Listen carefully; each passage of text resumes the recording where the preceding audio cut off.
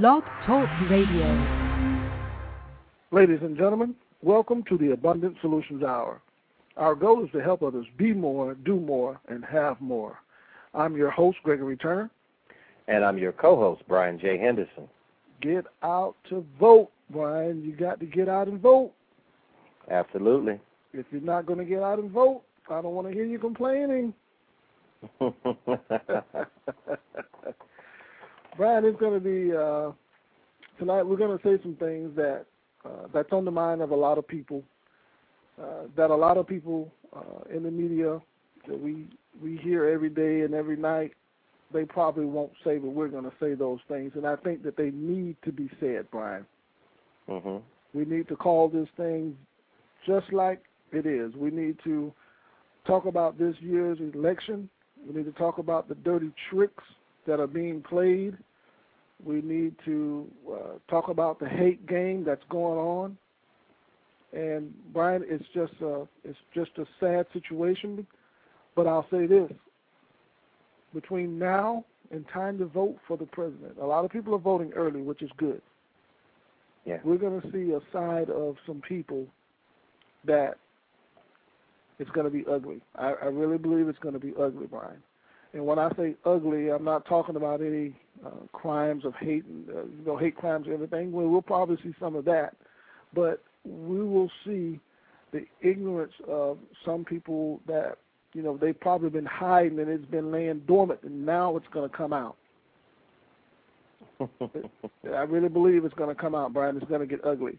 The closer we get to this election, you'll be able to feel it in the air. I guarantee you. Greg, it's funny because as I did some of my research, I found this website that was pretty interesting. It's called holisticpolitics.com. And on their site, and that's www.holisticpolitics.com, on their site they have this saying, 10 top reasons not to vote and 10 top reasons to vote. Wow. And, it's sort of like a parody on why you should vote or why you shouldn't vote. And one of the things it says is, I have a right not to vote. You can't make me. Mm. And, and when you read that and you think about that, some people do have selfish reasons why they don't vote. They say, I'm not voting for that person because I don't want to vote for that person. They may be a certain color. I don't like their color. I don't like what they look like. I don't like that they're a male or a female. And so they say, you can't make me go out and vote. And you hear people say that, I'm not voting for this person because of this is who they are, or that's who they are. You had a lot of people say, I'm not voting for Barack Obama because he's black. I'm not voting for John McCain because he's old. I'm not voting for Hillary Clinton or Sarah Palin or any of those because they're women. They have all these reasons why they shouldn't vote. But very few people really focus on why they should still vote. And on this site, it has another thing, and I'm going to read it for you. It says, one of the top 10 reasons you should vote is that avoid feeling guilty if the other guy wins. And I think that one is number 7. But number 4, which I thought should be number 1, especially for African Americans, it says, make an homage to our ancestors. Many have died and suffered to gain the right to vote. Mm. Now, when you think about that, if you let it marinate a little bit, you'll understand just how really important it is to vote. People died for the right to vote. They died for that. And yet people take it so lightly now. It's not a big deal. I'm not voting. They're going to do what they want to do anyway. I'm not going to vote. I can remember back when they were taking the U.S. Census, and a lot of people said, I'm not doing that census. Then they'll know where I stay, and they'll know my business, and blah, blah, blah. But, a lot of them fail to realize that the census is how they figure out how the money that each neighborhood and so forth will be given and how it will be allocated. So what they didn't realize they were doing is they were forcing, by not getting in the census, by not filling out the census information, they were cutting themselves out of schools, out of parks and recreation centers, out of funding for other projects that could go on in their communities. And so I say the same thing. By not voting, you cut yourself out of the opportunity to determine who will lead the free world. Because the President of the United States, in all intents and purposes, is the leader of the free world. Well, Brian, it is true. A lot of people died wanting to vote. And if we sit back and just let them, their death be, go in vain because of ignorance. Now, some people say, well, you have a right not to vote if you don't want to vote. Well, if you really think about those that went before us, it doesn't matter what color you are. It doesn't matter. We are Americans. You're an American. You don't have to put all that other stuff in front of it. Oh, I'm an African American. You're an American. I understand that. But you need to let your voice be heard, and you need to cast your vote. We don't care who you're voting for. But at least that's right. It doesn't matter who you vote for. Yes. Just get vote. Out and vote. If you the beautiful thing about this, we should take someone with us when we go vote. That's then right. Then you'll see what kind of strength there are in numbers. You will see things happen when you get involved. It doesn't do any good to be in the barber shop or in the beauty salon or at work complaining and talking about things being bad. What did you do to help? That's right. Did you do? What did you do? I'm reminded of Master P, ironically. When Master P was out and he was doing his No Limit records, and he had all the down south gangster rap or whatever you want to call it, and he was rolling in the money and everything. He was doing quite well, and he ended up going bankrupt. And when he reformed his label, all of the music that he did on his label was all clean music. So when he reformatted his label, he did a clean-only music label. And when he testified in Congress about rap music and the music industry, he said, I used to be part of the problem. Now I want to be part of the solution. And see, that's the thing. Part of the problem is that you don't have enough people out there using their empowered right to vote to affect change, to affect, what goes on in politics. See, what we've done is we assume that our politicians, we assume that they're out there and, we pay them, but we don't even realize that. We act like we work for them and they're doing us a favor. No, they work for us, because I guarantee you get 500 people in a local legislator's office, and if you get 500 people, now there's usually at least, let's say there's a city like Tallahassee, Florida. We roughly have about 300,000 people in Leon County area, probably close to 400,000 people. But in the city of Tallahassee, if 1% of the total per capita people went down to the mayor's office all at once, you would have tons of media there. Yeah. Because that 1% couldn't fit in there. That's just 1%. Now imagine in a town like Tallahassee that you roughly have about 3% of the people that are registered to vote that actually go out and vote.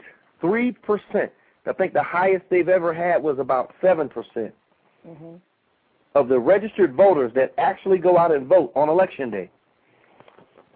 If they doubled that number, it still would represent less than 100,000 people in a town with 300,000. Actually, that's I'm saying 100,000. I mean, it would be less than than 10,000 people. Wow. So if you got 6% voting, you got still around maybe 10,000, 15,000 maybe people voting. That means roughly 1 out of every 10 people decide on who's going to run the government, the local government. That's 1 out of 10 people. Now, if you were 9 of those 10 people, you wouldn't want one person deciding on who's going to run something. You want to be part of that. You would be upset if you weren't a part of it and the person that was in there was doing a poor job. Mm.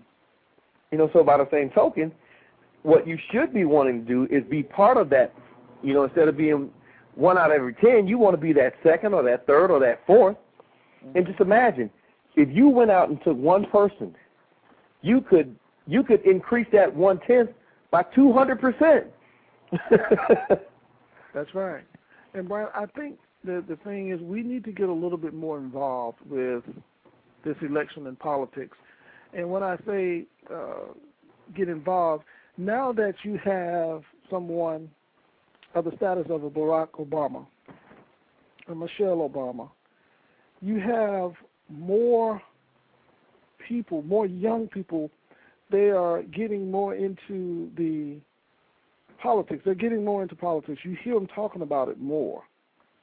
And it was smart what he did. He reached out to the younger crowd through MTV and MySpace and Facebook, and he reached out to them like a lot of the other candidates probably never even thought about doing.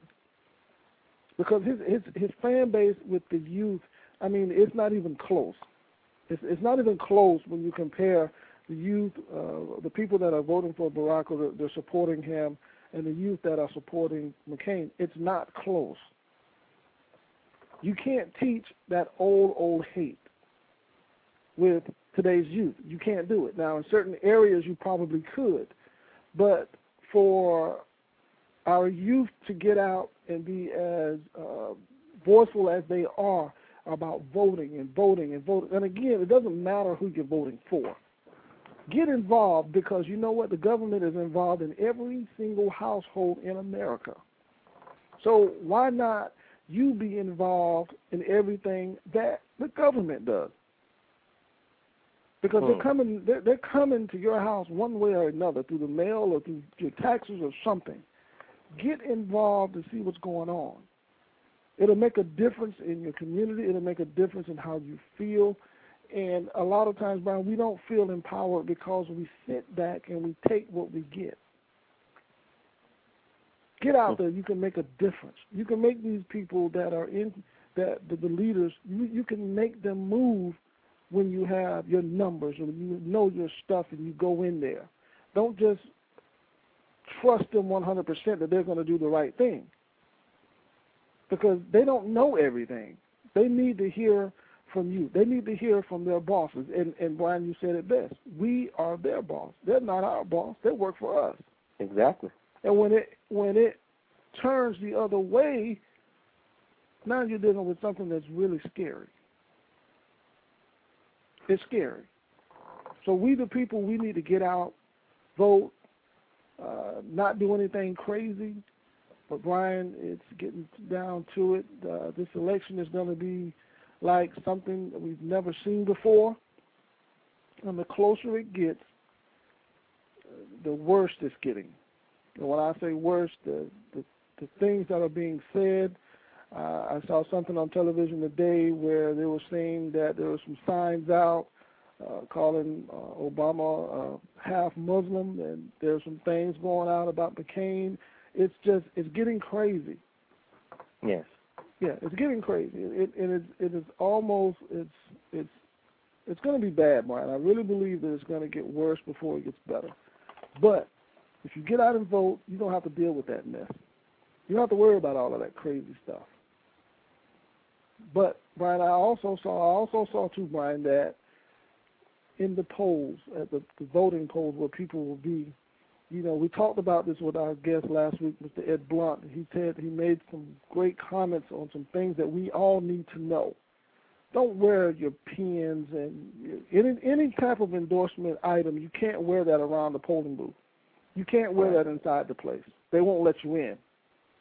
So don't wear that. Don't go down there with your signs and your shirts and your McCain shirts and your Obama shirts. They're not going to let you vote. They're not going to let you in if you do that.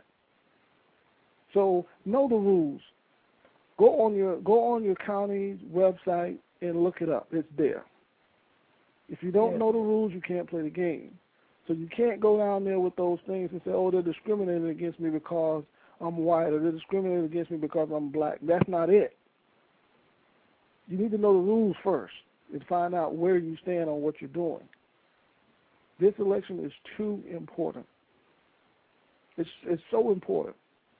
And, Brian, I was listening to Dr. Martin Luther King's speech, I Have a Dream, the I Have a Dream speech today.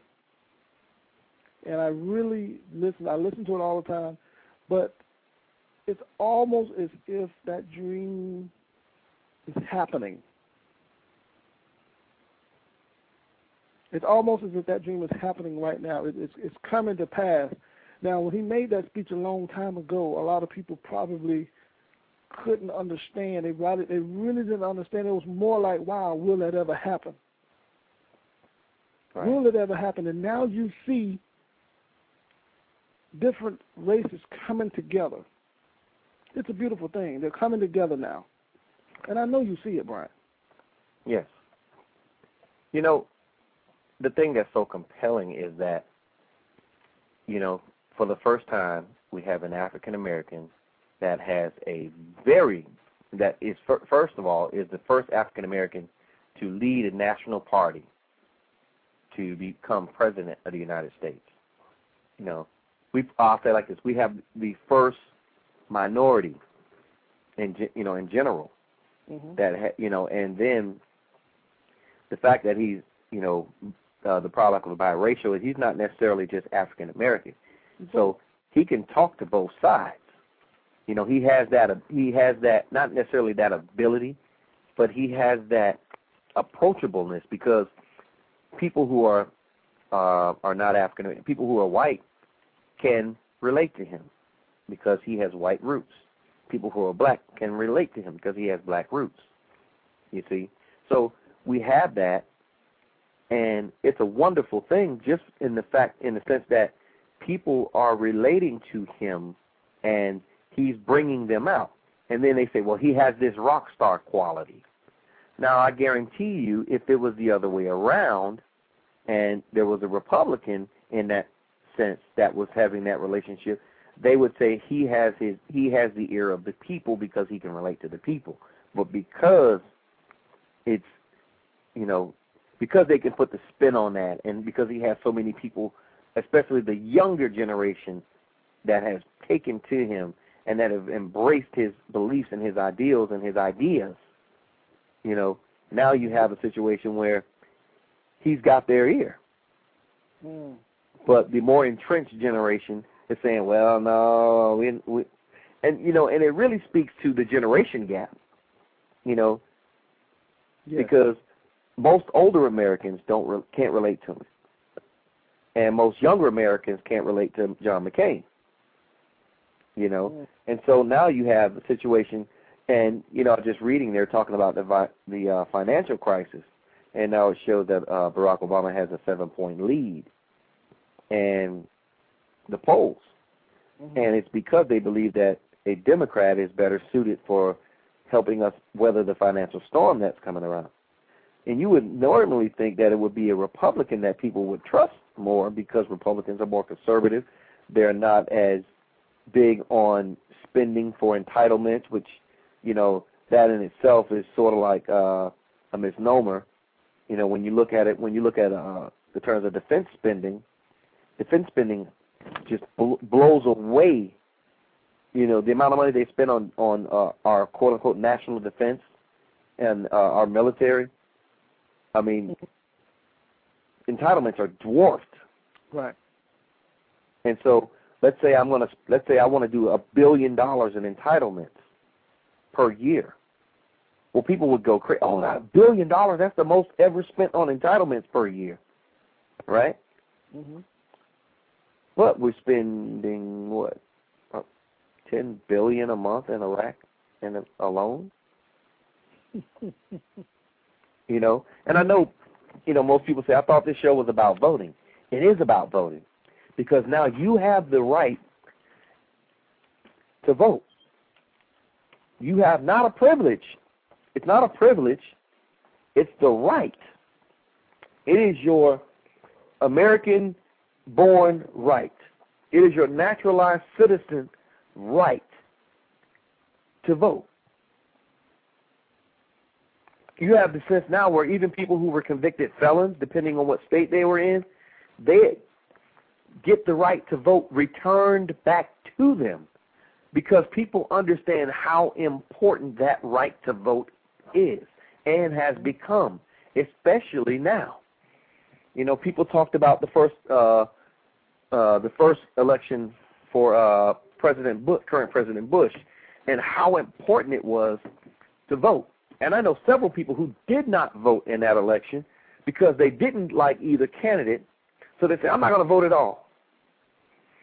You know, and I said, well, did you go out and study the candidates? No, I just wasn't voting. I ain't like none of it. I ain't voting. And then when it came down to it, they said, man, I wish I would have voted. Maybe my vote would have counted. Because at first they said they didn't feel like their vote would count.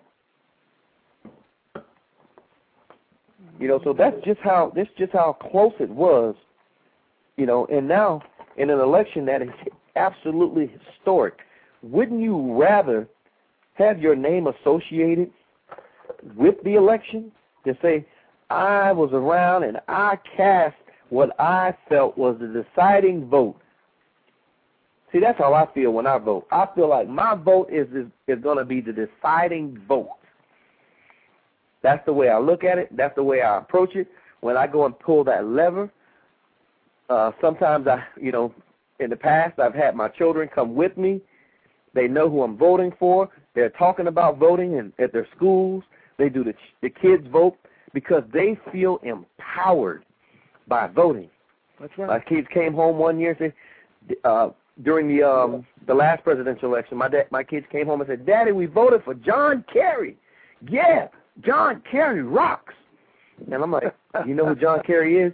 Yeah, we voted for him in school. You know, they didn't know who he was. They just know that they voted for John Kerry at school.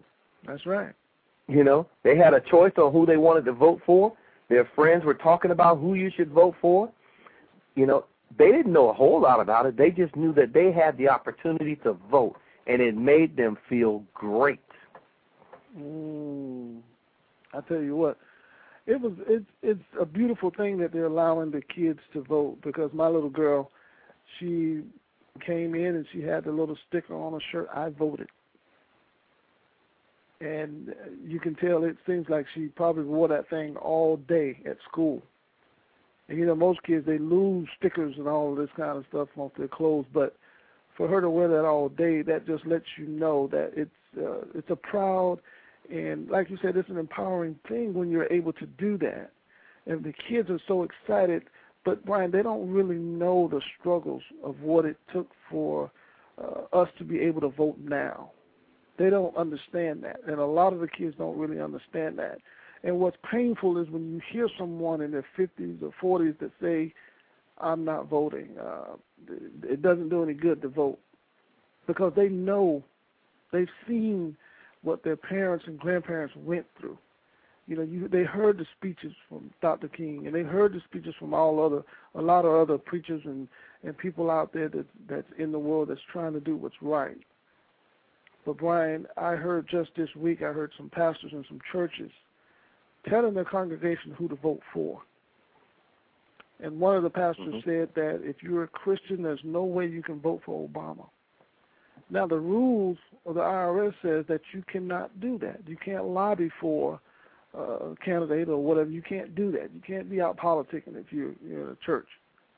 If you do something like that, you stand a chance of losing your tax-exempt status. Why didn't we hear about this the last couple of elections? We didn't hear anything about that. Why all of a sudden now we're starting to hear these types of things? What is it about an African American or a mixed biracial man becoming a president What is it about him that's bringing out, well, he's not bringing out, but the person or whoever out there that's against him, if you don't like him, then vote against him. Why are you telling the congregation, you're trying to use the Bible now to say that he's not fit to be the president of this country? I want someone to show me that, Brian. I'm when I saw that, Brian, on television, I wanted to grab my Bible. I wonder, where is he? Look, where are they reading this in the Bible? Where is it at? Now everybody wants to be, use the Bible to correct everything. But what about the ones that are in there now, or the ones that was in there that were doing the wrong thing? Oh, it's so much experience. Look what experience has got us. Look where we are now with all this, so many years of experience. Look where we are. And, Brian, it's sad to say, and I'm going to say this, and I said that we were going to say some things that a lot of the media, they probably won't say. But, Brian, a lot of people would rather struggle, pay the high prices at the pumps, and lose money than to have an African American as a president. They would rather do bad than to have him as a president, Brian. And that's a sad thing. Greg, I want to change gears a little bit. I want to talk about the presidential primary turnouts. I've posted in the chat room the link to the voter turnouts for 2008 primaries. Okay. And as I go down the line, I'm to a point where I'm really appalled by the numbers. In Iowa, 16% voting eligible people, or voting eligible population, 16% turned out. 16.3% of the people who were eligible to vote turned out. In Wyoming, at the caucus, 0.03%. New Hampshire, 52.5%. Michigan, 20%. I mean, I go down the line, and the highest that I've seen was the New Hampshire primary. Here we have Maryland at 27%. The District of Columbia was at 28%. As I go down, let's see. Florida was at 33.8%. I mean, it's just, it's almost appalling. When you look at Colorado, with a caucus, it was at 5.5%. Of the caucuses, I think they were the highest. Oh, I take that back. Minnesota was the highest at 7.2%. And when you look at that, here, it's a caucus. And yet, you don't have, some states had less turnout for caucuses. For regular voting than they did for caucuses. But can you imagine you're out going to vote for who you believe will be the next president, and you have 2.5% of the eligible voting come out? I mean, that's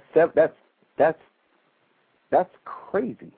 Yes, in Alaska, for the caucus, 5% of eligible voters came out to vote. 5%. And states like Arkansas and Arizona and Connecticut and Delaware, they're all under 30% of eligible voters that came out to actually vote in their primaries. New York was at under 20%. What was Florida, Brian? I'm not sure if you said it. Florida was, where am I? I thought I just saw it. Florida was at 33.8% of eligible voters. Brian, I think this year we're going to have more people voting than ever. Oh, I agree. I think that the dirty tricks, they may try them. But, Brian, there's going to be so many people out voting. There's going to be so many people out that a lot of the old tricks they used to do won't work. I don't think it's going to work. I think there's going to be lines and lines of people at the voting area. Greg, yes. what I think people should do is they should be ready. I really believe they should be ready for those tricks. Yeah. And that's one reason why you have early voting. Go out. If early voting is available in your area, go out and vote early. Do not wait until election day. Yes. Because if we even get twice the number of people that came out, most of the voting polling places won't be able to handle them. If everybody brought one person with them, the voting places would not be able to handle that type of numbers. I'm reminded when I used to attend a church and I was voted as being one of the members to represent my church in the general elections for our incoming bishops. I was in an AME church, and they were getting ready for their quadrennial, and so we had to do a vote on who would represent our area for our district. And I remember we had voting machines. Now, there were only about 23 churches, I think, that were involved. And so of the 23, we had to cast our ballot. So that was 23 times 2, which is 46. So we had 46 ballots to cast, right? And I think we voted a total of 6 times. Now, mind you, it's 46 people, voting 6 times. And by the last time that we voted, we had to do it by hand because the voting machines were all burned out. And when you think about that, that's roughly, under 300 voters, and the voting machines burned out. And we're just using one voting machine. So if you can imagine the type of workload they'll get on election day, that's why people need to get out and vote early. Get out and vote early so you don't have any issues to worry about. I believe if everybody the voting age would decide to go out and vote early, try to get in before that day, that we will mitigate at least half, if not over half, of the voting irregularities, of the voting issues, of the dimpled chads and missed out, and people can't find which ballots are there. I believe that we'll get rid of at least half of those issues because they would have been able to go already tally up the early voting stuff before the actual election day. Yes. Yes. And another thing too, Brian, besides, if everybody that's registered, and Brian, now in Florida, they're going into the jails and registering a lot of the guys that are in the jails that's eligible to vote, which I think is a beautiful, beautiful thing. It doesn't matter where you are. If you're eligible, you should be given that right. With all the old dirty tricks, Brian, I don't really want to deal with dirty tricks. I want to talk about the things that we can bring about. I don't want to talk about how they used to do things in the past. This is the future. This is now. We need to get those old things out of our mind and go out and vote. Right. And I'm telling you, Brian, if you listen to Dr. Martin Luther King's I Have a Dream speech now, it sounds different. It sounds different. It's something that's going on that we can all see. It sounds different. You can understand it better now. I believe. This is my thought. That's what I felt today when I heard it. Because we are a part of something that's so great that's happening right this very minute, and we have that choice to be a part of history, the good history. Mm-hmm. We don't have to worry about going to the polls to have the water hoses and the dogs turned on us. I don't think. At least I'm hoping and praying that that's not the case. No, I don't think that's going to ever happen again. I hope it does. We can go in there and vote and come out and feel good about it. We can go in and vote who we want to vote for. and come out and feel good about it. We shouldn't have make that choice. Well, am I going to vote? I don't think I'm going to vote. That shouldn't even be a thought. That shouldn't even be a thought at this point because it's too serious. There's too much going on. And, Brian, you know what? And I'm not looking at the president or whoever the president we choose to run this country. I'm not looking at this person to say, oh, my goodness, this person is going to ride. He's going to run this country into the ground because this person is not God. A lot of people, Brian, you hear them, the McCain supporters that feel that he's slipping, now that he's slipping in the polls. I hear a lot of people saying, oh, my God, this. No, he's not God. He's just man. He's just a man. He doesn't touch any of us and wake any of us up. And I've never seen a man direct a storm, Brian. So we shouldn't look at this position as if it is the ultimate position because it's not. Because if he missed a couple of heartbeats, somebody else is going to have to step in. Somebody else is going to have to step in, Brian, and run it. So for us to get up in arms to say, oh, he's not experienced, oh, he's not this, oh, my goodness, a black man is going to run this country, oh, he's going to do this, he's going to do that. It is a system. It is a system. It's not a man, it's not a woman thing, it is a system thing. And that's what I think people are really missing it on, Brian. It's a system. You can't come in and bucket and do this and do that. You can't do that. There's still channels and avenues that person will have to go down, whether it's a man or whether it's a woman. It doesn't matter. But, Brian, old hate is something. And that thing, that hate that I'm talking about is rendering his head. His head is coming up. It's rearing his head right now, I guarantee you. You're going to see it. You're starting to hear it. Just open your eyes when you're out. You'll see it, Brian. Mm-hmm. Well, yep.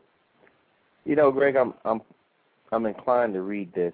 I don't want to read the whole thing, but I'm looking at the Voting Rights Act of 1965, and it says Congress determined that the existing federal anti-discrimination laws were not sufficient to overcome the resistance by state officials to enforce the 15th Amendment. And so they had to create this Voting Rights Act that gave the rights to vote to certain individuals. You know, and when people hear that, they say, well, you know, it's been amended. And it says Congress renewed in 1984 the special provisions of the Act, triggered by coverage under Section 4 for 25 years. Congress also adopted a new standard that went into effect in 1985, providing how jurisdictions could terminate or bail out from coverage under the provisions of Section 4. So it says, furthermore, after extensive hearings, Congress amended Section 2 to provide that a plaintiff could establish a violation of the section without having to prove discriminatory purpose. So if you all go out and you read the entire act of the Voting Rights Act, you will learn that the Voting Rights Act is not going to go away at a certain date, like everybody said. Oh, it's going to go away in 2007. You know, it said 25 years, 2007. It's not necessarily how it works. There are certain provisions in there that were made in the Voting Rights Act that were enacted so that they couldn't discriminate. And there are also other issues like that require, like any constitutional claim of a minority vote dilution must include proof of a racially discriminatory purpose. You know, a requirement that was widely seen as making such claims far more difficult to prove. See, what was happening in the Voting Rights Act is there were certain provisions that you had to prove before you could say that they violated the Voting Rights Act or they violated someone's right to vote. Because what they would do is they would say, hey, well, you had to be the grandfather or your grandfather had to be a naturalized citizen, or you couldn't be kin to somebody who was a slave, and then, so every state had their own little way of weeding out the vote, or weeding out certain individuals or certain parties of people from voting. And so that's what the Voting Rights Act did. It gave, it created provisions for people who otherwise would have been not allowed to vote under certain state and local laws.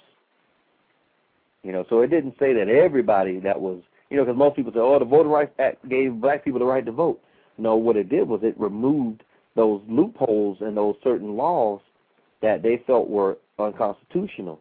So it said that you had a right to challenge a state or a local law that was discriminatory. So not every state and not every local municipality had laws against minorities voting. Some of them actually had laws against women voting. That's right. And some of them had laws against people who were not married voting, or some of them had laws against people who were married to, who were in interracial relationships or interracial marriages voting. So there were a lot of other discriminatory practices that they had that were abolished by the Voting Rights Act. Mm. And that's something important that people should know, because some people will say, well, we can't go and vote anymore because the Voting Rights Act is gone. We don't have our Voting Rights Act. We can't go out and vote. And that's not true, because since then you've had several states and local municipalities and county governments and so forth go out and change their laws so that it would make the Voting Rights Act just an added benefit, but they changed their laws so that it wouldn't apply, so that they couldn't get the Voting Rights Act applied to them in that matter, because it wouldn't matter anymore. Their laws now allow for everybody who is able to vote to vote. Brian, what is that? It all boils down to that saying that you have about arming yourself. Oh, arm yourself with information. You have to have information. I mean, if you don't do anything else, at least know what you're talking about. At least have an idea of what you're talking about. If you're having to go out and build a ship, at least know something about how to swim. Just in case that ship doesn't, get built right.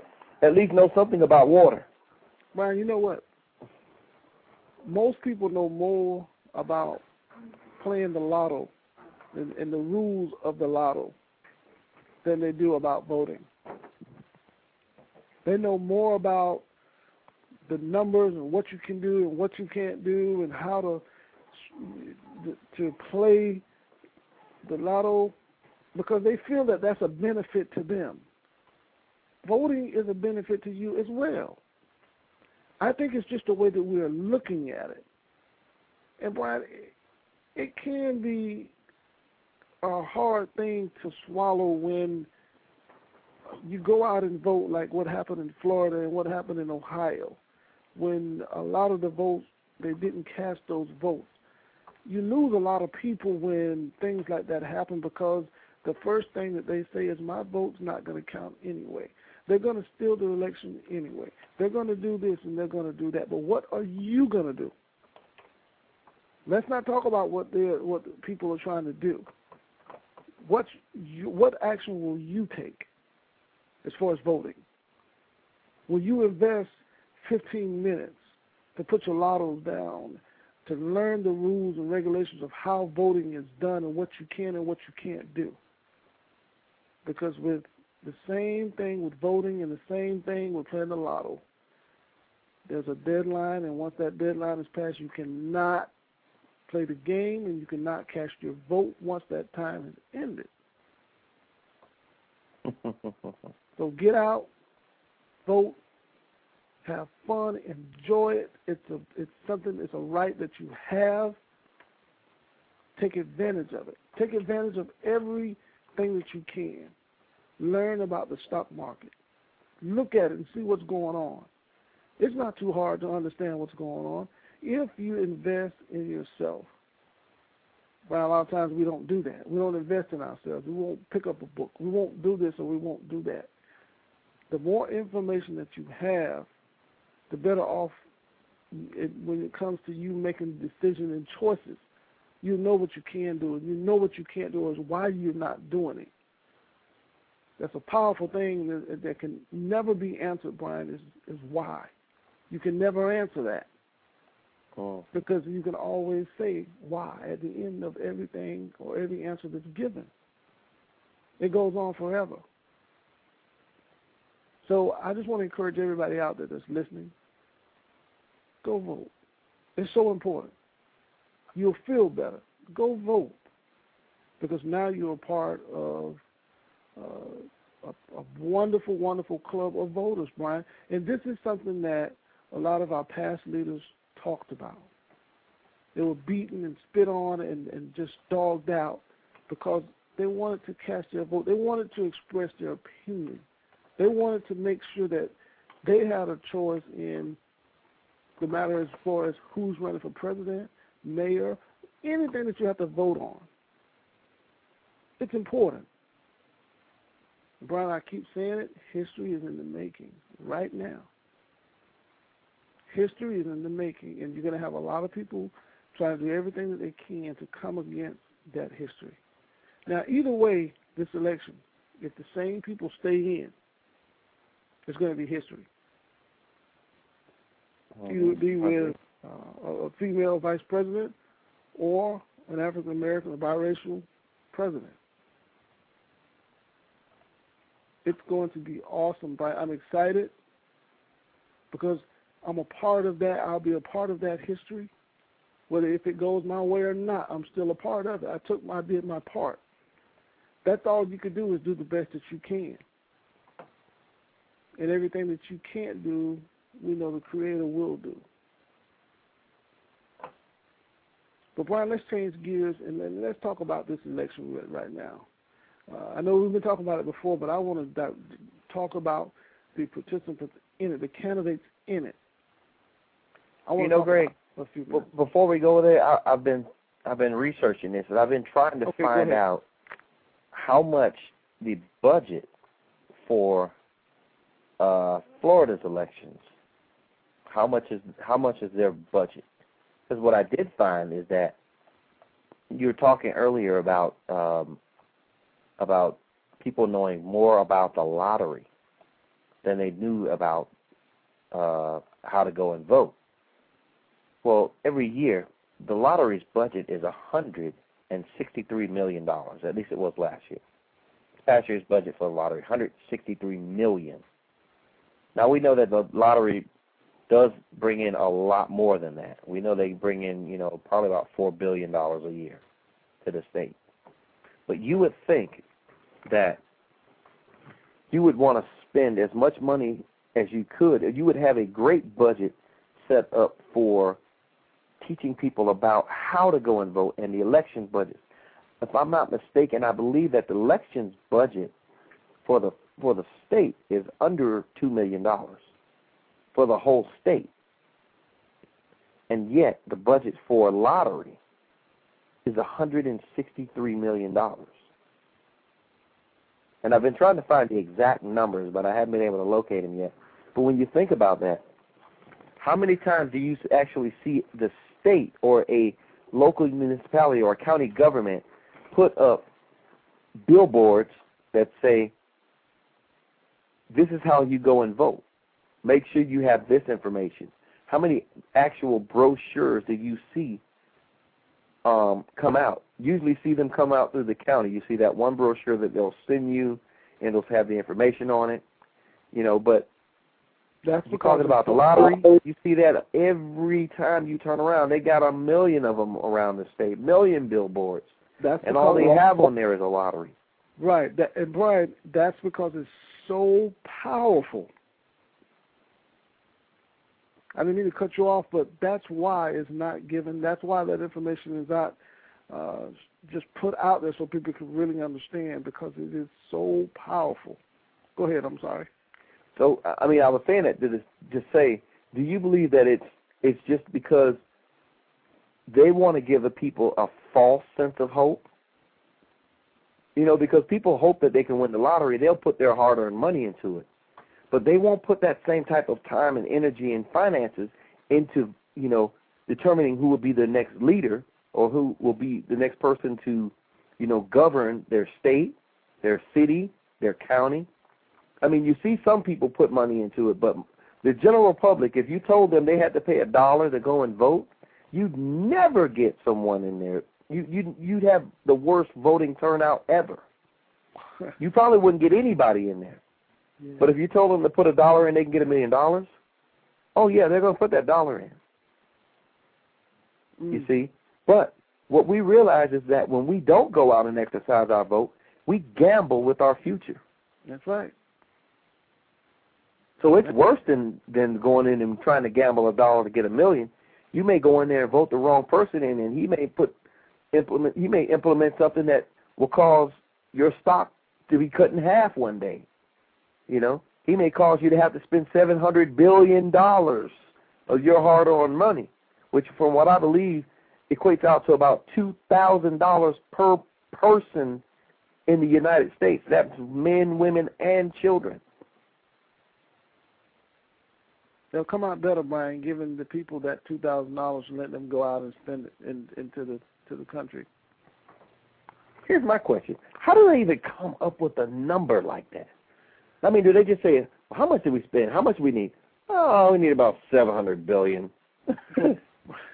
Brian, I'm glad you said that because, like I said, I really wanted to get into talking about the individual candidates. When they came out with this bill, it was only a page and a half. $700 billion is a page and a half. You can't borrow $1,000 on a page and a half. You're going to have to fill out so much information. It's more than a page and a half just to borrow $1,000 or maybe $500. But you're asking the American people to take the hit because it's going to show up in the taxes. To take a hit to bail out the people that let them down in the first place. Yeah. It's kind of tough. It's a big pill. Like they've been saying to them, it's a big pill to swallow. And to use fear to tell people, well, if you don't do this today, the country's going to do this, going to do this, going to do that.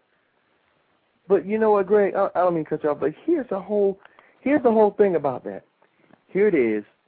You have these financial markets that are making money hand over fist, and housing prices that are skyrocketing, and a lot of that was due, and people want to say it was due to Bill Clinton having them lower the, requirements so that people could get homes and everything else, and that sounds all well and good, but you also have to factor in a whole lot of other stuff. It's not just the fact that they lowered the standards because, for one, frankly, the standards were so high that average people couldn't afford to get a home. Middle class, yes. The middle class people couldn't afford to get a home. Ain't that something? And so they lowered the standards, right? Well, lowering those standards, we did pretty good, didn't we? For quite a while. But then when you factor in, we were at war when two different countries were blowing those countries up to smithereens. Then we're sending our military, our supplies, our consumable goods over there to help them rebuild with our supplies, our manufactured stuff, which in turn caused our home prices to skyrocket because now there's less material. And then you have a catastrophe like Hurricane Katrina. You have the Midwest when they have those 200 tornadoes cut through there a couple of years ago. You have the 2004 hurricane season, with the 2005 hurricane season. And I mean, all those factors. You have the fires that are burning up all the wood, out in the Midwest and in the western states. You had severe drought. You had all kinds of things that happened that directly affected, our housing markets. So our housing markets, you had a shortage on homes. So they built up, and as a result, you had people trying to build more than they could afford to build, because they were getting loans left and right, trying to get all these homes built for people in hopes that they could get in them and build them and buy them.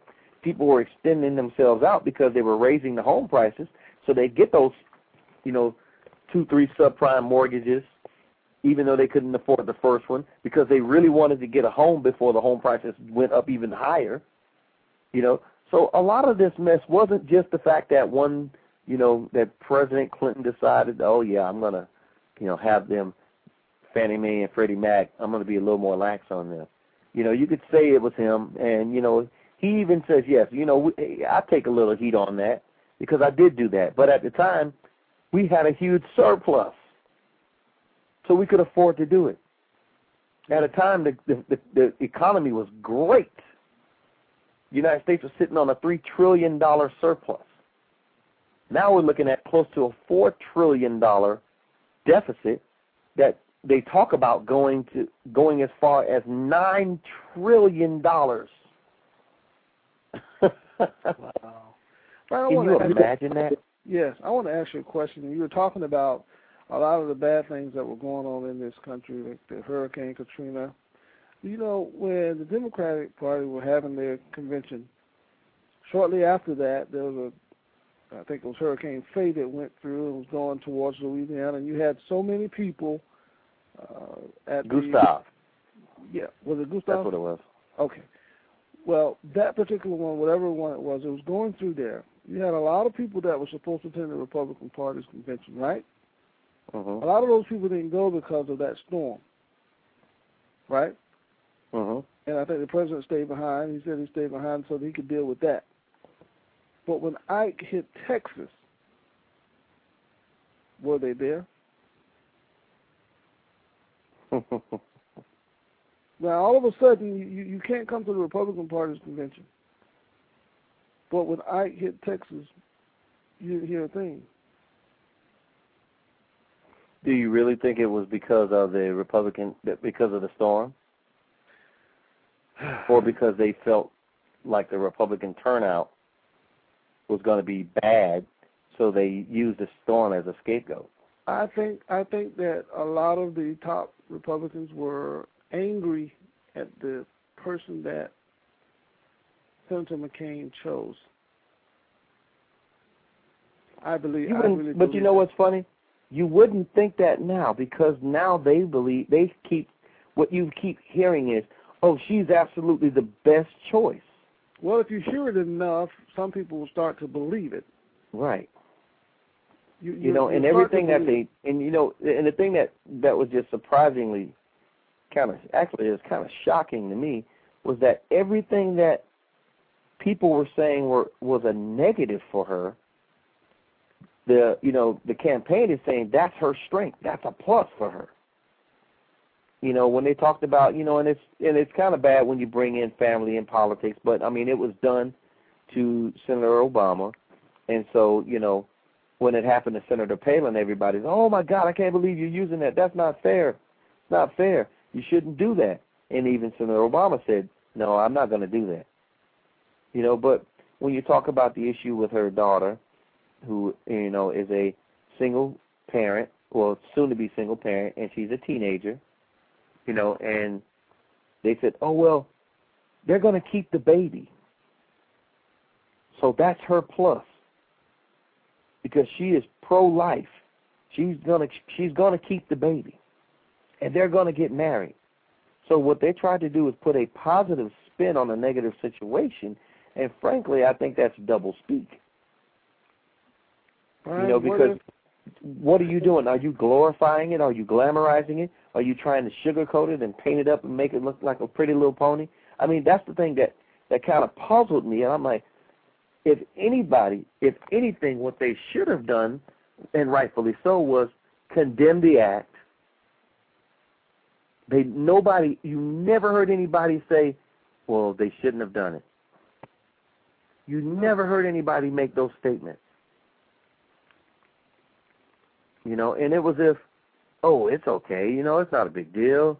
They're kids, they did something, blah, blah, blah. You'd never heard anybody talk about that. That's right. We got about 30 seconds left. You have any closing thoughts? Get out and vote. Those are my thoughts. All right. We definitely need you out there voting. Please show up. Please come out. Early voting. Early voting is so important. With that being said, you've been listening to the Abundant Solutions Hour. We thank you for joining us tonight. We hope you join us again on Monday evening, 9 p.m. Good evening and God bless.